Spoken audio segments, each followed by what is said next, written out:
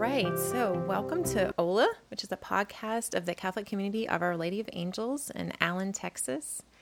So our hope in starting this is to reach out and stay in touch with our community in ways that are informative, community building, and fun. So we're going to start each episode with a little bit of hOLA news. Then we're going to interview a guest. And finally, we'll close with a brief discussion or possibly a challenge for the community. Welcome. This is our very first episode, so you've caught us at the beginning. I am Jennifer Hardy, and my co-host is Rosemary Crocker. Hello, everybody. So we both are staff at Our Lady of Angels and really wanted to just bring this to you and reach out. So we'll start. This is airing on Mardi Gras, so Tuesday, February 16th. So we... I don't know, Rosemary, do you normally do anything fun on Mardi Gras? You know, I don't. I'm always a fan, though, of the pancakes and sausage for dinner. But unfortunately, my daughter is one that always says she cannot have breakfast for dinner. So we have to come up with some kind of compromise. But generally, anything with cheese is good for me. Well, I don't think our families would mesh that well then. We are a cheeseless household and definitely do the breakfast for dinner thing. That's awesome. Maybe I need to come to your house then. There you go. Although I haven't heard that from Mardi Gras.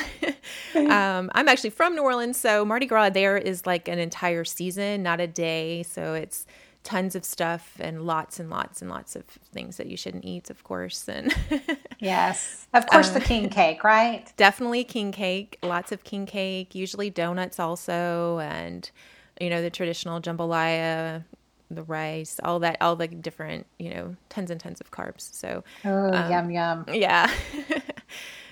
Miss some of that for sure, but we've been here long enough that we haven't been going, all out on Mardi Gras for a while. So I think this could be a year that most people are going to want to go all out. No, definitely. And that's one of the reasons we wanted to bring this today, to have a little bit of something. Yes. Definitely. Absolutely.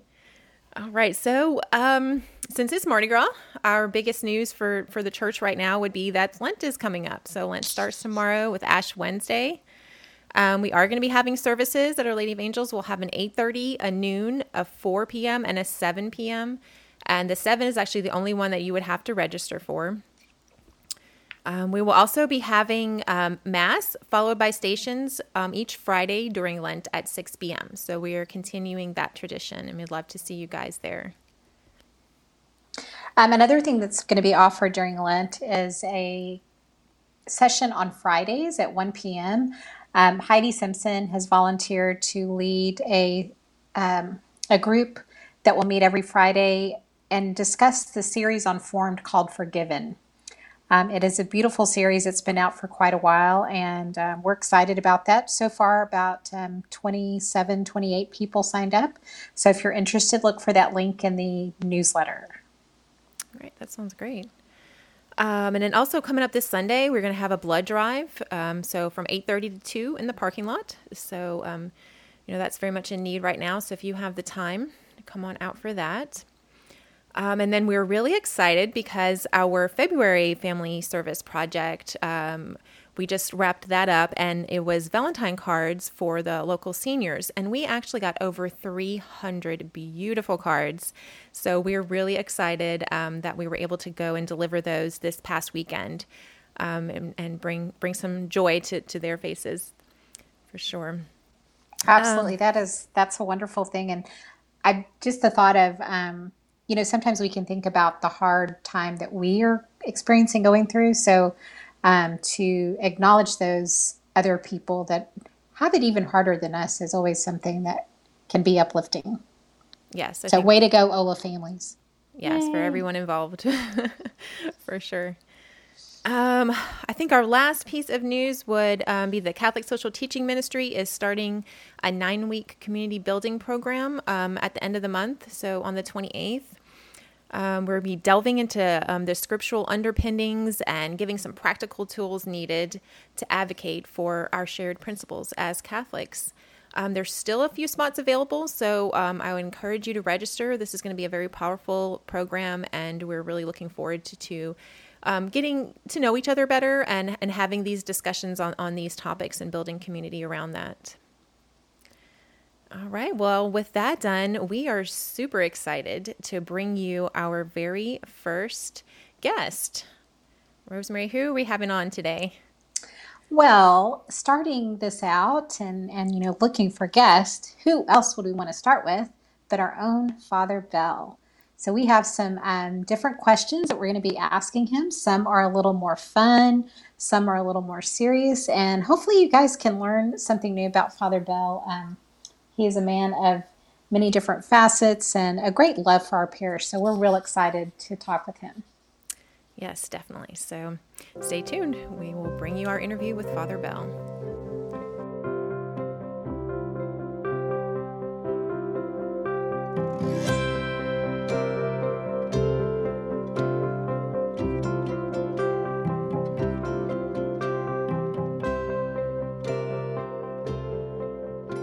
Well, welcome, Father Bell, to hOLA, the podcast.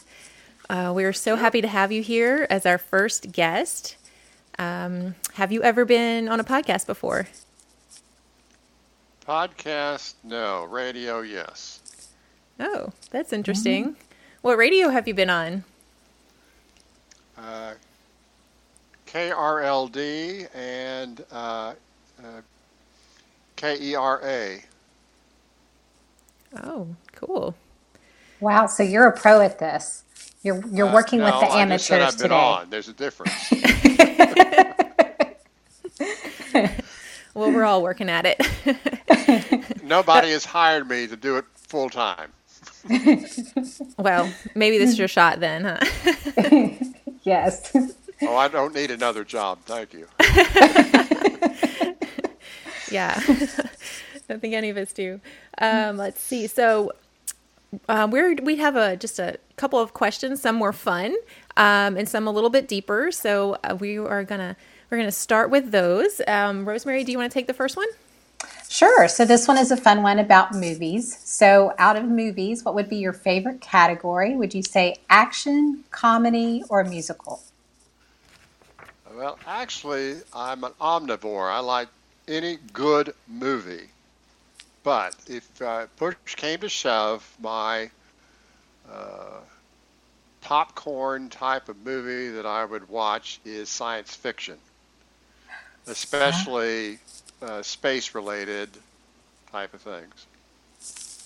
Oh, nice. We got something in common. I love space stuff too. So, okay, I'll take the second one. Sweets, cookies. I'm not supposed to eat any. Okay, hypothetical sweets. But that being said, I still have a weak spot for M&M peanuts and chocolate and nuts. And in terms of baked stuff, I like the non-icing type of cakes like not carrot cake, but zucchini bread and things of that sort.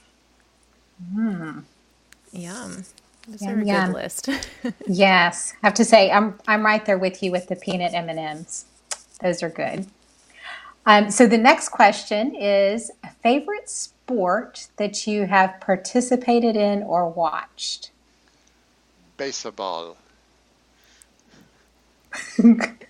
Is that a watching or both? Or I enjoy it as a sport to watch, the strategy and all that goes into it. Even when I go to the games, and that's not very often nowadays, I keep score just because I like that statistical element to it. I did play softball and a little baseball, but I wasn't any good at it. That's the reason why I'm also not a professional baseball player, too. Yeah, I feel you on that one. I was always in the outfield, way in the outfield. So with baseball, did you have a favorite team? I grew up listening to the Chicago White Sox until the Rangers showed up, and then it's been Rangers ever since. Yes, good deal, good deal.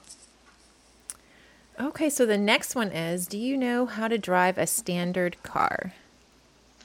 Yes, if it's on the floor. I have never driven a car with the stick on the column. So, Oh. Oh, yes, that is much harder. uh-huh.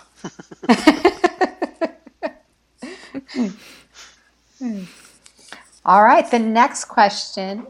These go into a little more detailed of ones. Were you surprised when you felt God calling you to the priesthood? I'm going to answer no, not because of an ego trip, but because I started thinking about becoming a priest back when I was in first grade. And there wasn't any surprise to it in the sense of it just came to me and I was interested in it. And it wouldn't be until later that the surprise came that why I lasted as long as I did in seminary, given some of the uh, propensities of not finding studies the most prominent thing in my life, and also just the fact that I went into the minor seminary right out of eighth grade. That means staying uh, focused enough for 12 years to get ordained. So I'm more surprised in that regard than being called. Now, later years, the fact that I was called, it's one of those things that, you know, why me and why other people who are better qualified or had better personalities or whatever it is, why they didn't get called by God. So those would be the surprises, but it was all after the fact or, well, after the beginning. Well, I'm not surprised by that part, but I am surprised by this academic part. I always thought of you as very studious.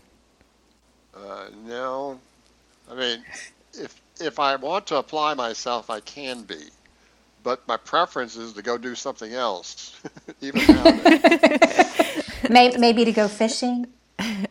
Fishing, bridge, one of those crazy games on the computer or my iPad, on my Kindle, uh, almost anything else. I think some of the young people will be able to relate with you with the um, having trouble staying focused on the studies. Yeah. Definitely, you might be able to, yeah, to motivate some of them with that. Okay, so the next one is, do you remember your very first baptism after being ordained? I don't, in the sense of it wasn't one specific baptism. At that time, at St. Elizabeth of Hungary, which is in Oak Cliff in Dallas, I had been ordained a deacon, and the policy was that they did baptisms as a group. So instead of one, it was multiple. So it was always interesting balancing three or four or more children getting baptized at the same session after the noon mass on Sundays. They didn't do it during mass like we do it at Our Lady of Angels. Matter of fact, most places did not do it during mass until much later in terms of history.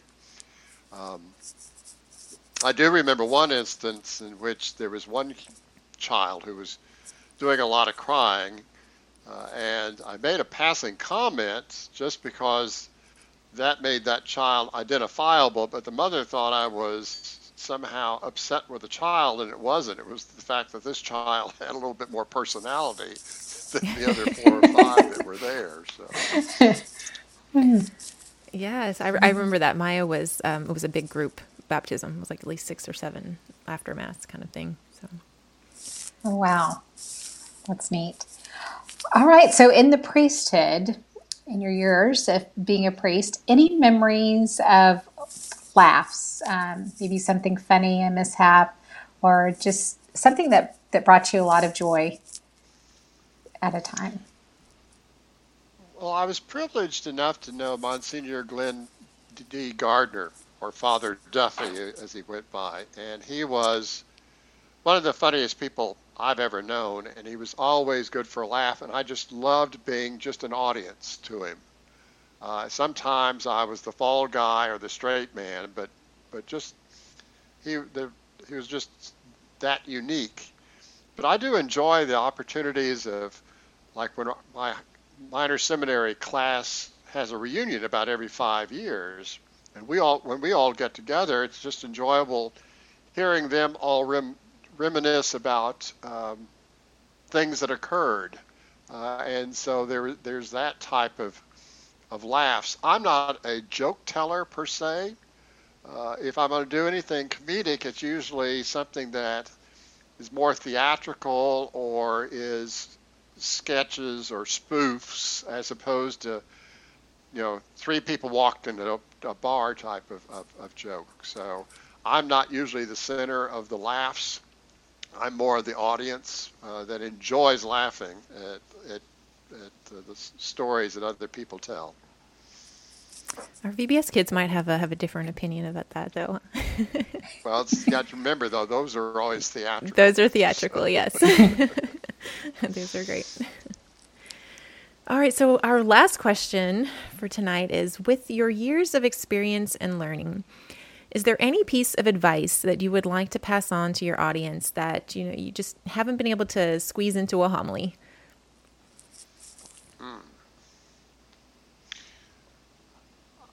I guess the best that we can always do is just allude to one's own personal challenges that we experienced when we were their age. I think a lot of times, and just reflecting on myself, I never thought of my parents when they were my age. It just never crossed my mind. You'd hear stories about specific events, but you never had them share what their challenges or struggles with, other than you knew that they grew up during the Depression, that things were not easy, all those type of things. But the personal struggle of how they found their identity and who they were and those type of things. And the same type of challenges also in regard to myself, for those who are in comparable ages, as far as that goes. Somehow talking about it personally in terms of relating it is very difficult to find the right words. The experience, how do you describe a feeling adequately and things of that sort. So that's the only thing I sort of regret, not being able to somehow share or convey that they're in the same boat. I remember being in the same boat that they are, but being able to sort of give them a reassurance that their uncertainties, their reticence, their fears, challenges, everything else, are the same thing the rest of us went through, and at least in theory, successfully got through. So trying to convey that has been probably more of a wish and less of anything that I've been able to accomplish. Yeah, that's a great piece of advice and thought there. I think that's something that many of us have not really thought through or put into practice all that well, huh? What do you think? And you said that very, very beautifully, Father. And I think just by expressing that shows that your heart is always with the people that you serve and shepherd. So thank you for sharing that with us. Yes, definitely. Thanks for all of your time tonight and putting up with our questions. So. That's all right. All right. Well, that was great to have Father Bell on here. Right, Rosemary? Yes, absolutely. I think our other guests are going to have a, something to aim for now. It was great to hear just some of the fun answers to questions, and hopefully we all learned a little bit more about Father Bell that we didn't know. Yeah, I definitely did myself, so I'm sure that everybody else will get a lot out of this. Just being able to see this side of Father Bell. So, yes, great interview. I think I give it a 10. Definitely.